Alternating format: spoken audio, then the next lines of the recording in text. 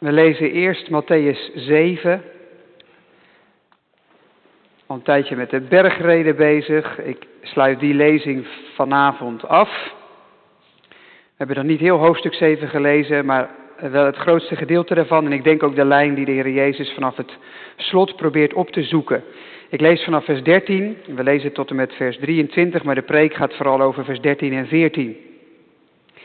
Mattheüs 7 vanaf vers 13, dus het slot van de Bergrede. En daar klinkt het woord van onze God als volgt. Ga binnen door de nauwe poort, want wijd is de poort en breed is de weg die naar het verderf leidt. En velen zijn er die daardoor naar binnen gaan. Maar de poort is nauw en de weg is smal die naar het leven leidt. En weinigen zijn er die hem vinden. Maar wees op je hoede voor de valse profeten die in schapenvacht naar je toe komen, maar van binnen roofzuchtige wolven zijn. Aan hun vruchten zul je hen herkennen. Men plukt toch geen druif van doornstruik of vijgen van distels. Zo brengt iedere goede boom goede vruchten voort. En een slechte boom slechte. Een goede boom kan geen slechte vruchten voortbrengen. En een slechte boom geen goede. Iedere boom die geen goede vrucht voortbrengt, wordt omgehakt en in het vuur geworpen. Zo zul je hen dus aan hun vruchten herkennen.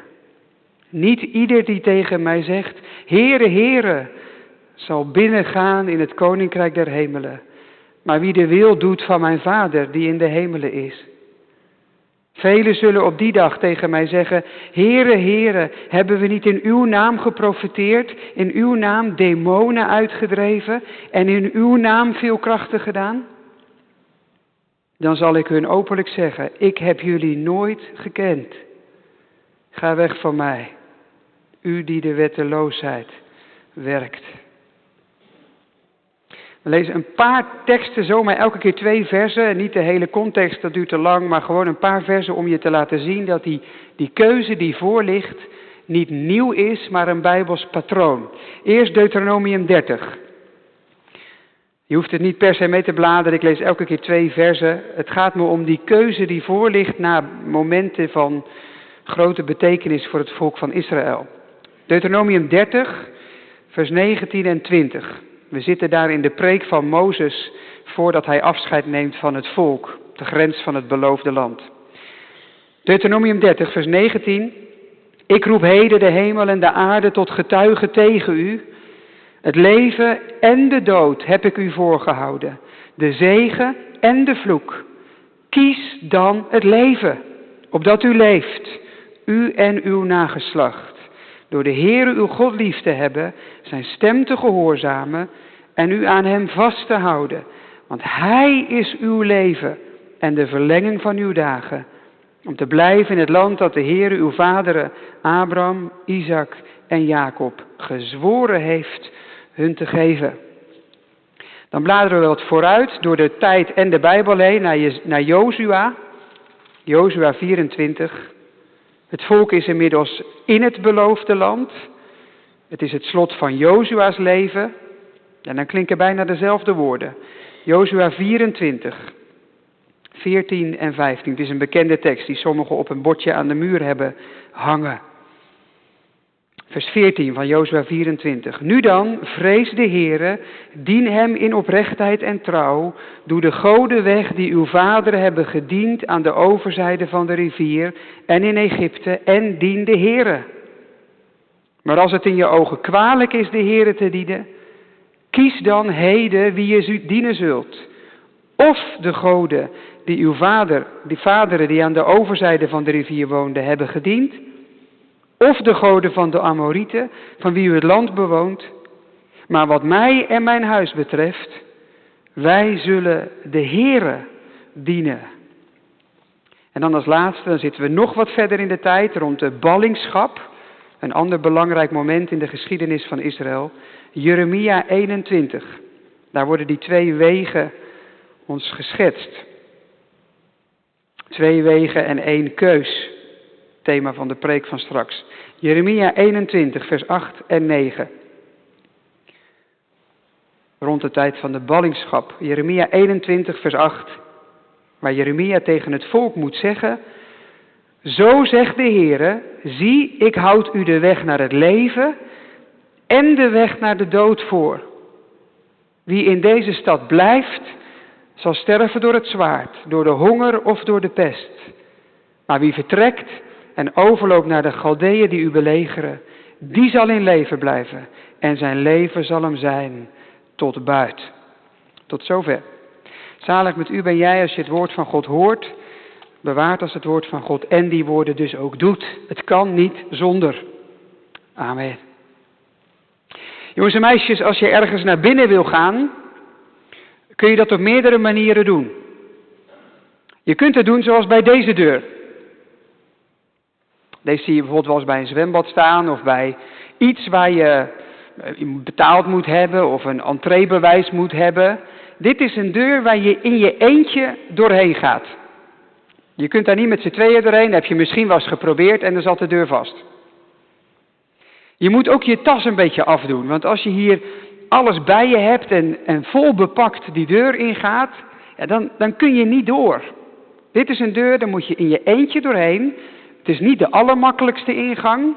Als je goed oplet kan het, maar in je eentje en zonder allerlei bagage. Je kunt hier dus niet met z'n allen tegelijk. Je moet zelf bedenken, oké, even opletten en naar binnen. Bij deze deur is dat heel anders, de volgende. Deze zie je vaak bij winkelcentra. Dit zijn van die schuifdeuren. Er zit een sensor als je daar ergens onder stapt. Je komt eraan en deuren gaan zo voor je open. Hier kun je met z'n 8, 9 tegelijk naar binnen. Je hoeft ook niks achter te laten of af te doen. Hier kun je alles meenemen. Dit is veel makkelijker. Hier kun je veel makkelijker naar binnen. Dat is ook het idee van een winkelcentrum, want die willen graag dat je binnenkomt. Het zou raar zijn als een winkelcentrum het heel moeilijk maakt om naar binnen te gaan. Het hele idee is dat je naar binnen gaat en koopt, dus ze willen het je zo makkelijk mogelijk maken. Dus volgende plaatje, 2 deuren. Je hebt de ene deur voor 1 persoon tegelijk. Het kan, maar het is ook wel ingewikkeld. Je moet wel goed opletten. En een deur waar het eigenlijk niet zoveel uitmaakt. Je kunt er met z'n allen tegelijk doorheen. Het gaat heel makkelijk. Je kunt je eigenlijk gewoon laten meenemen door de rest. De Heer Jezus zegt vanavond dat het Koninkrijk van God niet werkt zoals de schuifdeur, maar zoals die linkerdeur. Die deur waar je in je eentje doorheen gaat en waar je ook dingen voor achter moet laten. Dus aan de ene kant is het Koninkrijk van God een uitnodiging voor iedereen. Je mag bij de Heere God komen zoals je bent. En tegelijkertijd vraagt dat wel iets. Kun je niet zomaar meegaan met de mensen om je heen. Je zult moeten kiezen. Ik ga daar naar binnen en daar moet ik dus even goed opletten. Daar gaan we over nadenken in de preek, maar dit kun je vast onthouden. Iedereen mag bij de Heere God komen, maar je moet wel kiezen. Je moet wel gaan. Je kan niet zomaar mee met de rest. Het gaat over de Heere God en jou. De Heere God en mij. En zo worden wij volk van God. Daar gaan we over nadenken in de preek. Kiezen voor de Heere God. 2 wegen, 1 keus. Gemeente van de Heer Jezus Christus, stel je even voor. Ik hoor van de koster dat er brand is ergens in de kerk. Ergens is het mis, maar jullie weten dat niet. En ik geef het door. En jullie zouden reageren met: tjoh, wat heeft hij dat weer begrijpelijk en mooi gezegd. Het raakt me, ik snap echt wat hij bedoelt. En je blijft zitten waar je zit. Dan doe je natuurlijk niet wat die woorden wilden doen. Ze wilden je niet informeren, niet inspireren, ze willen je activeren. Het is kennis, er is ergens brand, die je in beweging wil zetten. We moeten gaan. Natuurlijk heel ordelijk en niet in paniek. Maar je moet overeind. Als je die woorden wel waardeert, heeft het mooi gezegd. Maar het beweegt je niet, kom je dus niet toe aan waar die woorden voor zijn bedoeld. Zo, zegt Jezus, zijn ook mijn woorden bedoeld. Hij is aan het eind van zijn preek van de Bergrede gekomen. Woorden niet ter inspiratie of informatie, ze willen ons bewegen. Ze vragen om een keuze er iets mee te doen. Jezus zoekt gewoon geen consumentenpubliek. Geraakt, enthousiast, bemoedigd, maar onbewogen. En daarom maakt hij het spannend vanavond. 2 wegen, 1 keus. Daar gaan we over nadenken. 2 wegen, 1 keus. Eerst 2 wegen, want dat valt gelijk op. Jezus schetst voortdurend een tweedeling. Hij besluit zijn preek met 2 poorten, 2 wegen, 2 groepen, 2 bestemmingen in onze verzen. En hierna 2 bomen, 2 bouwers. De Heer Jezus ziet dus niet 1 groep waarin iedereen op zijn of haar manier eigenlijk gewoon hetzelfde doet. Nee, er zijn 2 wegen. 2 manieren. En die zijn niet hetzelfde. Nauw, smal en rustig is de weg naar het leven, de weg van Jezus.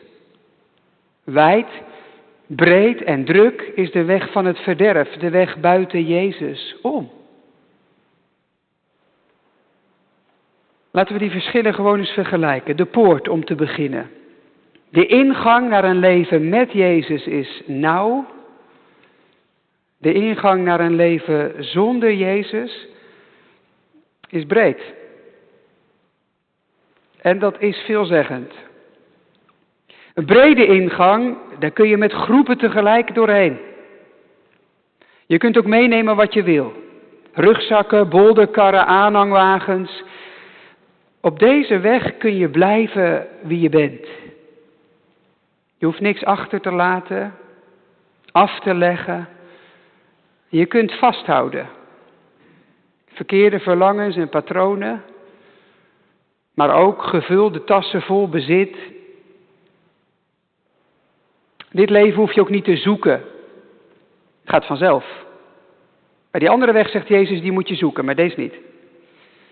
Die grote poort valt aan de eerste plek al gelijk op. Je oog wordt erdoor getrokken en je loopt er ook zo doorheen. Dit zijn die schuifdeuren van net. Ruim en uitnodigend. Vol pretentie, hier moet je zijn. Kom maar, hier wil jij naartoe. De weg met Jezus is anders. Die draaideur. 1 tegelijk. Ieder persoonlijk. En je moet ook dingen achterlaten. Als je te veel wil vasthouden, raak je klem.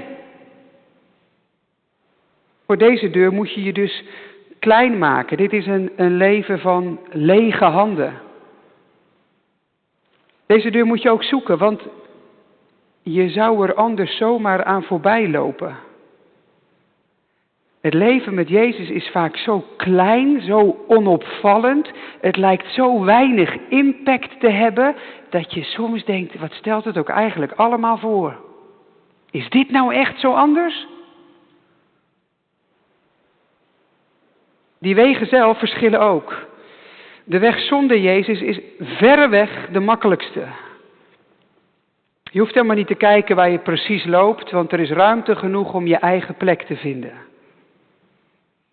Wat goed is en wat niet, het is maar net waar jij op de weg wil lopen.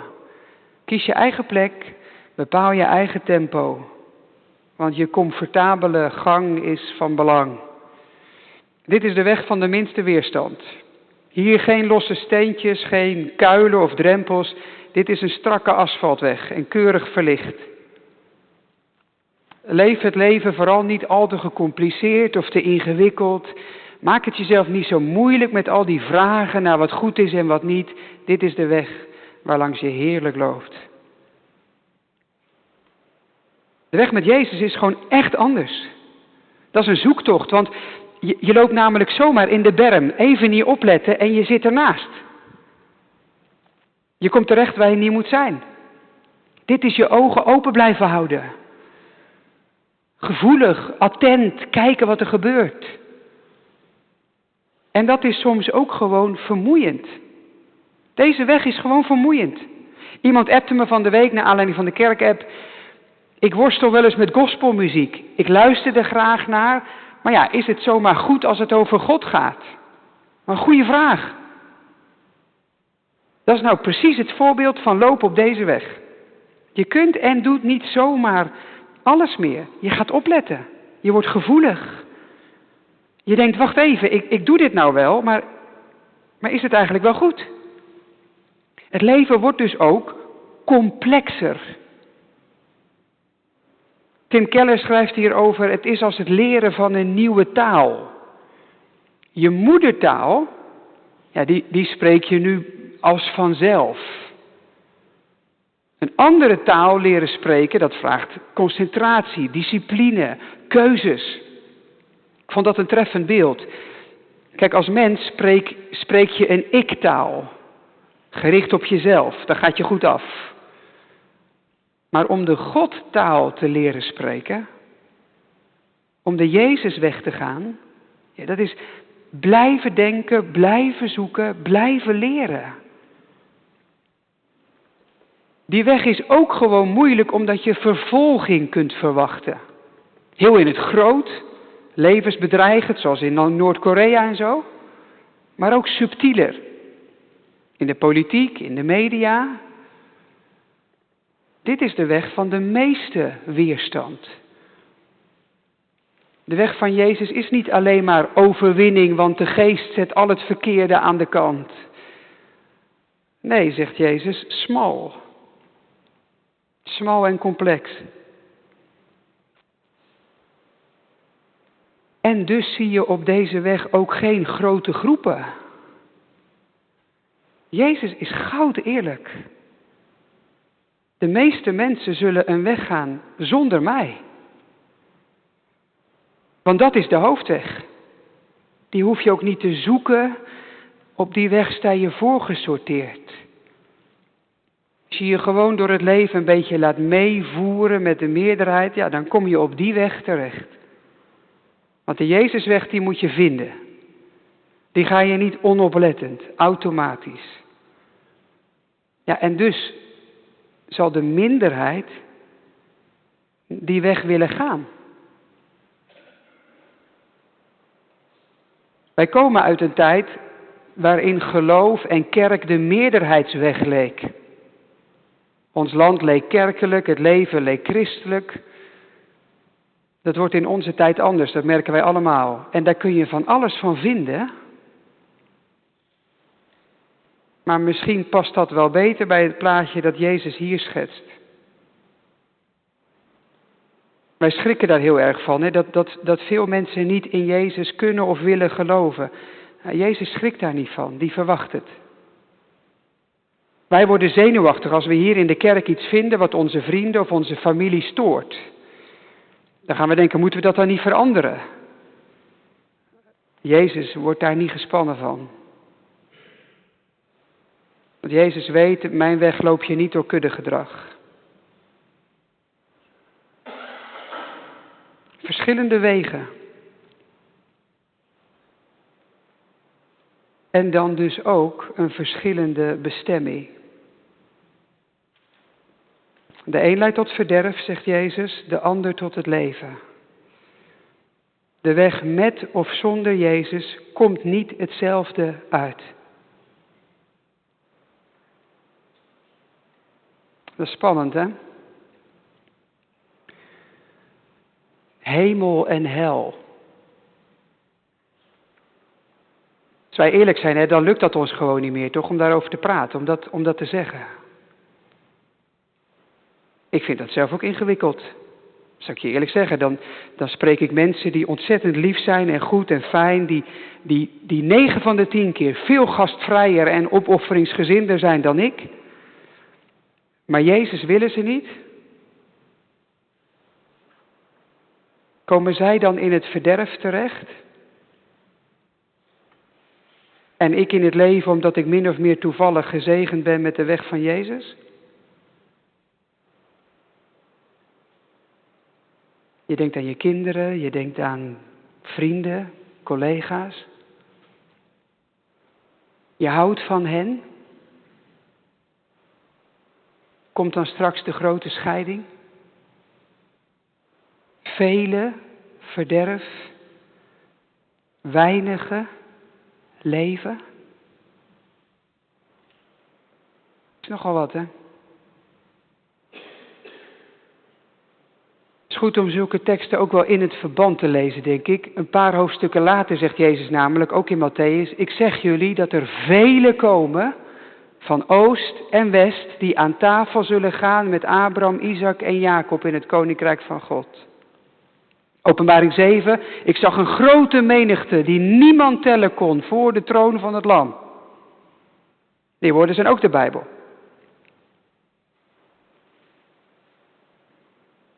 En tegelijk, Jezus praat over verderf voor velen.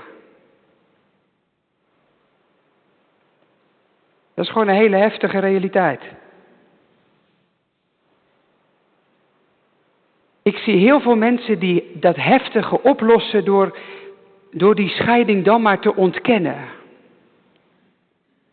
Wij kunnen ons er niks meer bij voorstellen, dus dan zal het ook wel niet zo zijn. En ja, ik denk dat we heel voorzichtig moeten zijn in de details. Hoe die scheiding uitvalt, wat dat precies betekenen zal. Soms wist de kerk ook wel heel precies wie, waar, wat, hoe. Tot in details van de hel aan toe. Wij zitten niet op de stoel van God en wat van hem is, moeten wij ook niet willen doen. Alleen, ontkennen van die scheiding, die er vallen zal, is niet de weg van Jezus. Het is heerlijk om te zeggen, uiteindelijk komt iedereen hetzelfde terecht. God houdt toch van iedereen. Ik denk alleen dat je dan meer je gevoel recht doet dan hem. Ik zie gewoon niet hoe je dan deze woorden van Jezus van vanavond recht doet. Wat bedoelt Jezus hier dan, als er geen scheiding gaat vallen? Of doe je dan gewoon alsof dit er niet staat? Lees je er een beetje omheen, omdat het te spannend is? Ja, maar dit is niet de enige plek waar Jezus hierover praat. Hemel en hel zijn geen categorieën die de kerk heeft bedacht. Die komen bij Jezus vandaan. Het is Gods woord. En het woord van God is geen winkel waar je uit kunt halen wat je wil en de rest laat je staan. Gods woord is geen winkel, maar een weg. Een weg die je gaat, wat je ook tegenkomt. Hoe lastig ik dat soms ook vind.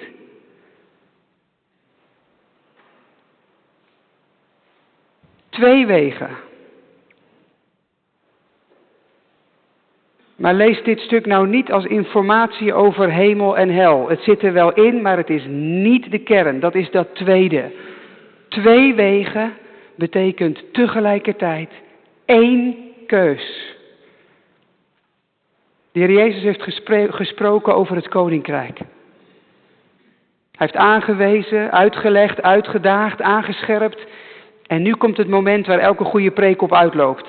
Dat het van informatie naar levenswijsheid gaat. Dat je wat je hoort ook kunt toepassen. Het is heel fijn als je een preek prachtig vindt. Maar Gods woord wil geleefd worden. Dus niet dat je zegt, jongen, heeft hij weer mooi gezegd. Maar als dit waar is, dan betekent dat dit voor mijn leven. Zoals Tim Keller in dezelfde preek schrijft. Jezus' woord wil niet prachtig, maar praktisch zijn. Jezus wil niet dat je zijn woorden hoort. Jezus wil dat je ze hoort en doet. En tussen horen en doen zit een keuze. Een keuze. Kijk, een prachtige preek, dat is vaak een soort gevoel. Iets raakt je, het ontroert je, het maakt iets in je wakker. Maar ja, je kunt dat niet oproepen. Dat je er iets mee doet, is geen gevoel. Daar kies je voor. En daar roept Jezus je toe op. Er zijn grote dingen gebeurd, hij heeft een wonderlijke wereld verkondigd. Je kunt leven op twee manieren, de Jezusweg en de niet-Jezusweg. Welke ga je? En daarmee doet Jezus dus helemaal niks nieuws. Die tekst uit Deuteronomium en Jozua Jeremia. Precies hetzelfde patroon. Grote momenten in de geschiedenis, na de bevrijding uit Egypte, aankomst in het beloofde land, ballingschap, elke keer dezelfde boodschap. Zeg het maar. Kies wie je dient. Kies God en leef. Kies God niet en loop het leven mis. Je gaat of mee, of niet. Er is geen middenweg. En de ruimte om te zeggen, interessant, maar ik denk er nog even over.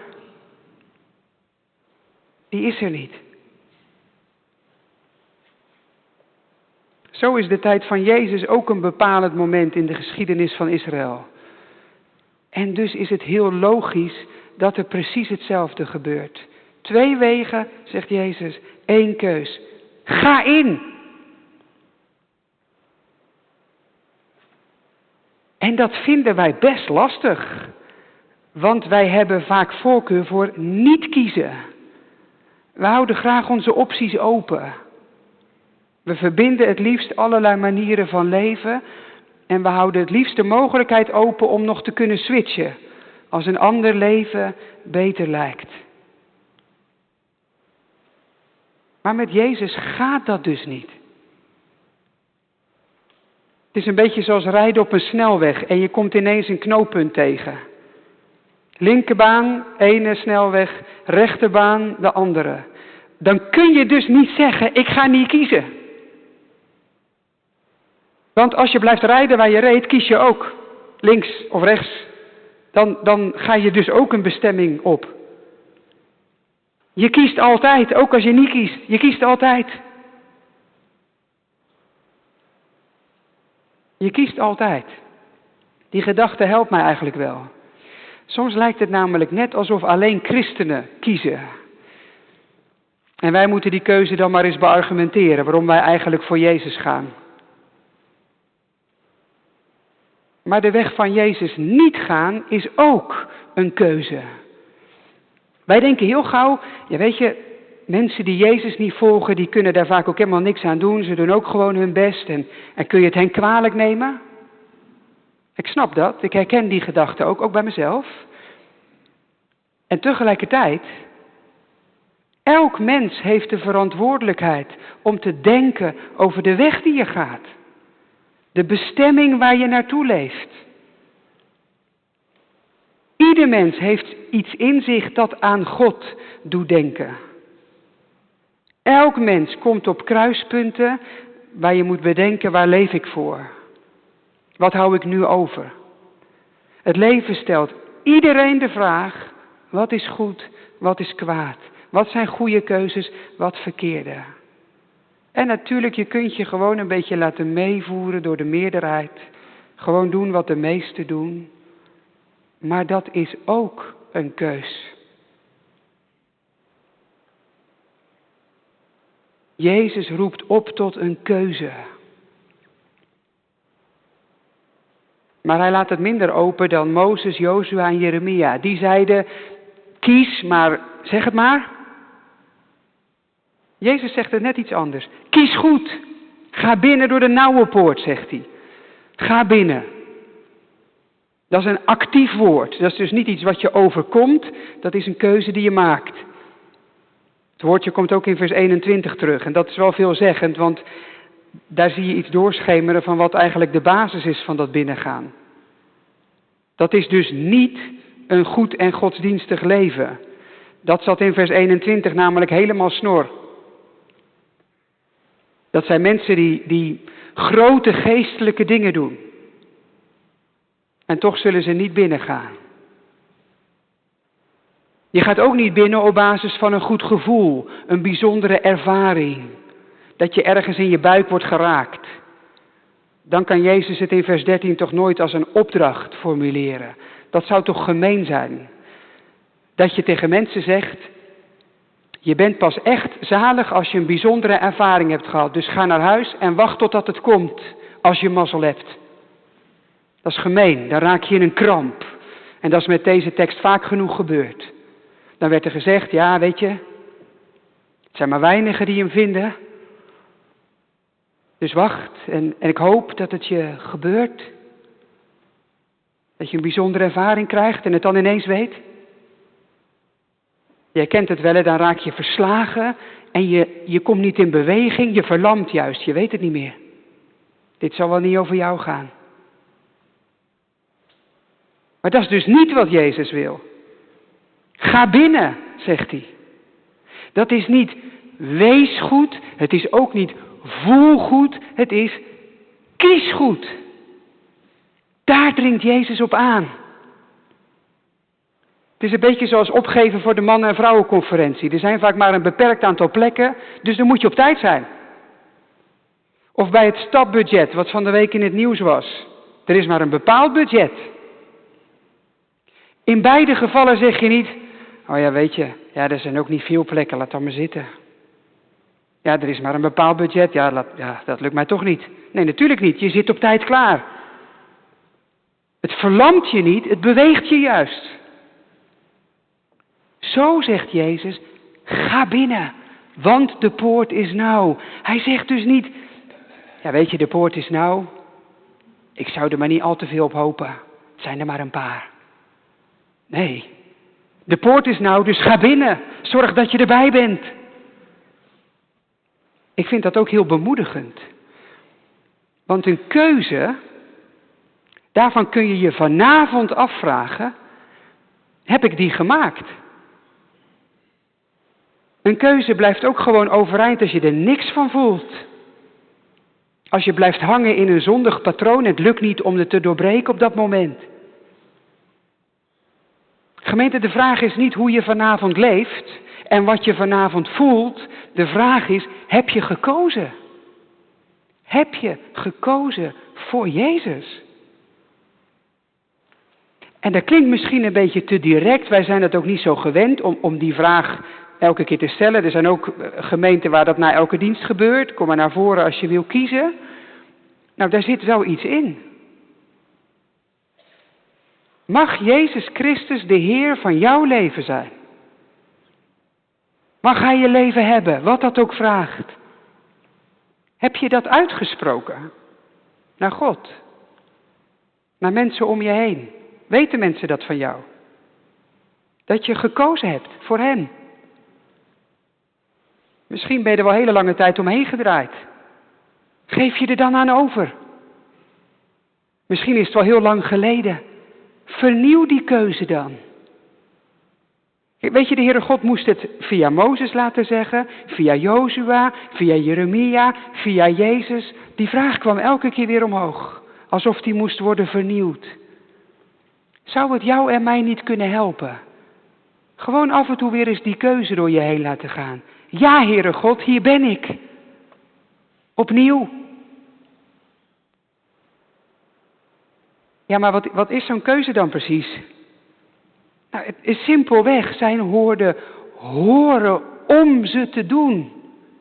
Horen om ze te doen. Het is ernaar verlangen om voor zijn wil te leven. Zoals ik ergens prachtig las, wat je bij het hart geloof noemt, noem je bij je wil gehoorzaamheid. Dus geloof in je hart zit vast aan gehoorzaamheid in je wil. Het is kiezen en verlangen in één. Dus iemand me appte, zijn leerling en volgeling willen zijn, niet moeten zijn. En formuleer dat dan maar gerust als een gebed.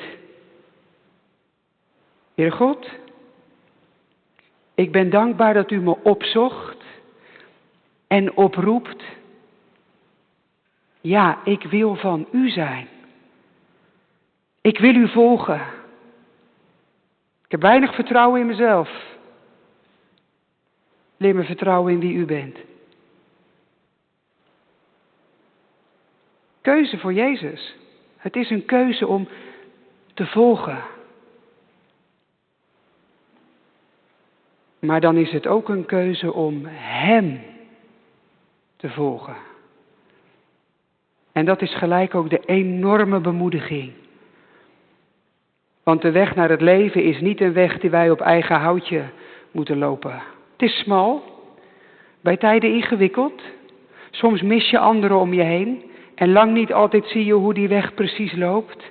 Maar nooit lopen jij en ik voorop. Jezus zegt nooit, nou weet je, zie je daar hoe die weg loopt? Daar moet je heen, daar rechts en daar links en dan kom je er. Succes. Jezus zegt vanaf het allereerste begin, volg mij. Volg mij. Weet je wat hij in Johannes 10 zegt? Ik ben de deur, ik ben de poort. Als iemand door mij binnengaat, zal die behouden worden. En vanmorgen hoorden we nog Johannes 10. Ik ben de weg. Door mij kom je tot de Vader. Dat is de weg van het leven. Jezus, wie die is, wat hij deed. Dezelfde Jezus die ook kon zeggen, maak je zo klein als een kind en je zult de belangrijkste zijn. Het kan onmogelijk ingewikkeld zijn. Want welk kind zou dat dan kunnen? Word maar als een kind en je zult leven. Jezus maakt het hier niet moeilijker. Hij houdt je aandacht op hem gericht. Iemand appte me, het is goed nieuws dat die nauwe weg er door Jezus überhaupt is. Als we in hem geloven is de smalle weg ook de onze. Dat maakt me dankbaar, geeft hoop. Dat is het. Want natuurlijk ik weet niet hoe je hier zit, of hoe je thuis meekijkt. Maar zo'n tekst kan je ook onzeker maken. En je gaat alleen maar dieper graven in jezelf. Vind ik dan genoeg om mezelf gerust te stellen? En langzamerhand blijf je een beetje op afstand. Verlies je de hoop. Maar onze hoop ligt niet in wie wij zijn. Onze hoop ligt in wie hij is. Ik las bij Martin Lloyd-Jones, een bekende prediker, bewijst een falen in het leven als christen dat je toch op de brede weg loopt. Dan schrijft hij, wij falen zoveel en zo vaak. Hoe vaak keren wij nou iemand de andere wang toe bijvoorbeeld? Bewandelen we dan nog altijd de brede weg? Het antwoord is nee. De vraag is, heeft u besloten dat u dit leven wil leiden? Is dit wie je wil zijn? Is het leven met Jezus waar je naar hongert en dorst? Zegt de Heer Jezus het niet zelf? Zalig zijn zij die hongeren en dorsten naar de gerechtigheid, want ze zullen worden verzadigd. En even verderop schrijft hij, ook op de smalle weg kun je struikelen. Prachtige zin. Ook op de smalle weg kun je struikelen. Zoals iemand anders appte, kijk niet te veel naar je eigen struikelende weg. Volg hem. En ja, dan kan de weg best moeilijk zijn. Maar dan volgen we Jezus.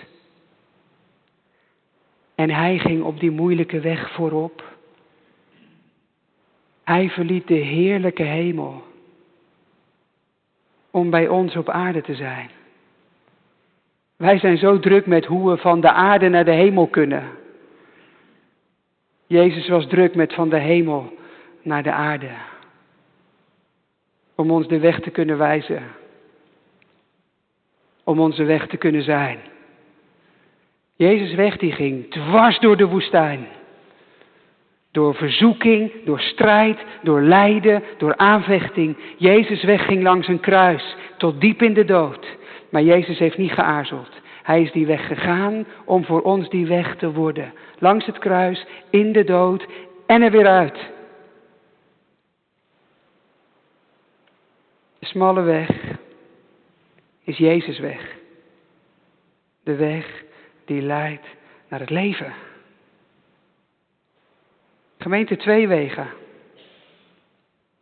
1 keus. Ga in. Volg hem en blijf hem volgen. Laat de bestemming je gaande houden. Want de bestemming is de weg waard. Zet de tempeldeuren open. De poort van de gerechtigheid. Dan zal ik blij naar binnen lopen op weg naar hem die mij bevrijdt. Dan gaan de rechtvaardigen naar binnen. Ze gaan de poort al zingend door. Want met u, Heer, mocht ik overwinnen. Daar dank ik u van harte voor. Halleluja. Amen. Zullen we samen danken en bidden.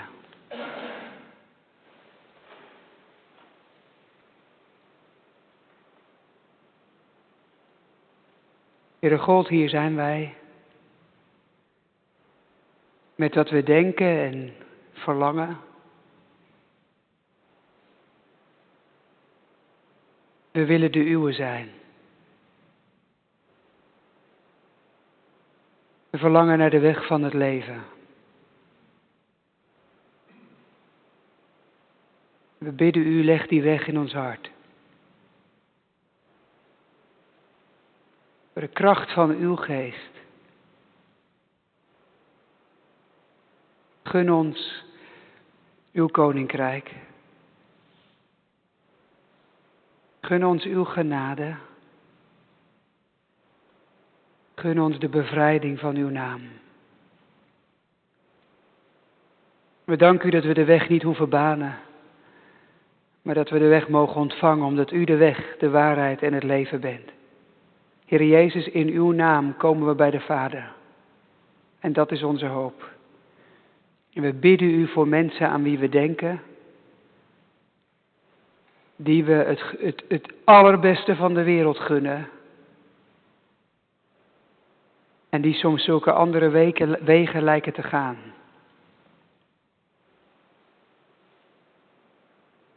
Trek hen op een manier die ze niet kunnen weerstaan. Open hun hart. Open hun ogen. Zet hen in beweging. Zodat ze de weg naar het leven vinden. Geef ons dat zo'n tekst als vanavond ons niet verkrampt, maar beweegt. En ons dichter brengt bij u. Voor de eerste keer misschien wel, of voor de zoveelste.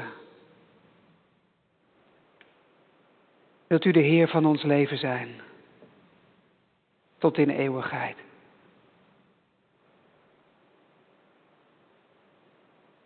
We bidden u voor uw volk Israël, dat de twee wegen heeft voorgehouden gekregen. Wilt u ook hun ogen openen voor de weg die u bent? Als een getuigenis voor de wereld. Als teken van uw trouw. We verlangen naar uw nieuwe wereld waarin we met lofzang zullen binnengaan. Door geloof in wie u bent. Leid ons tot aan die dag. Door het leven aan uw hand. Neem weg wat niet goed was. Zegen waar uw woorden recht deden aan wie u bent. Dat vragen we u om Jezus wil alleen. Amen.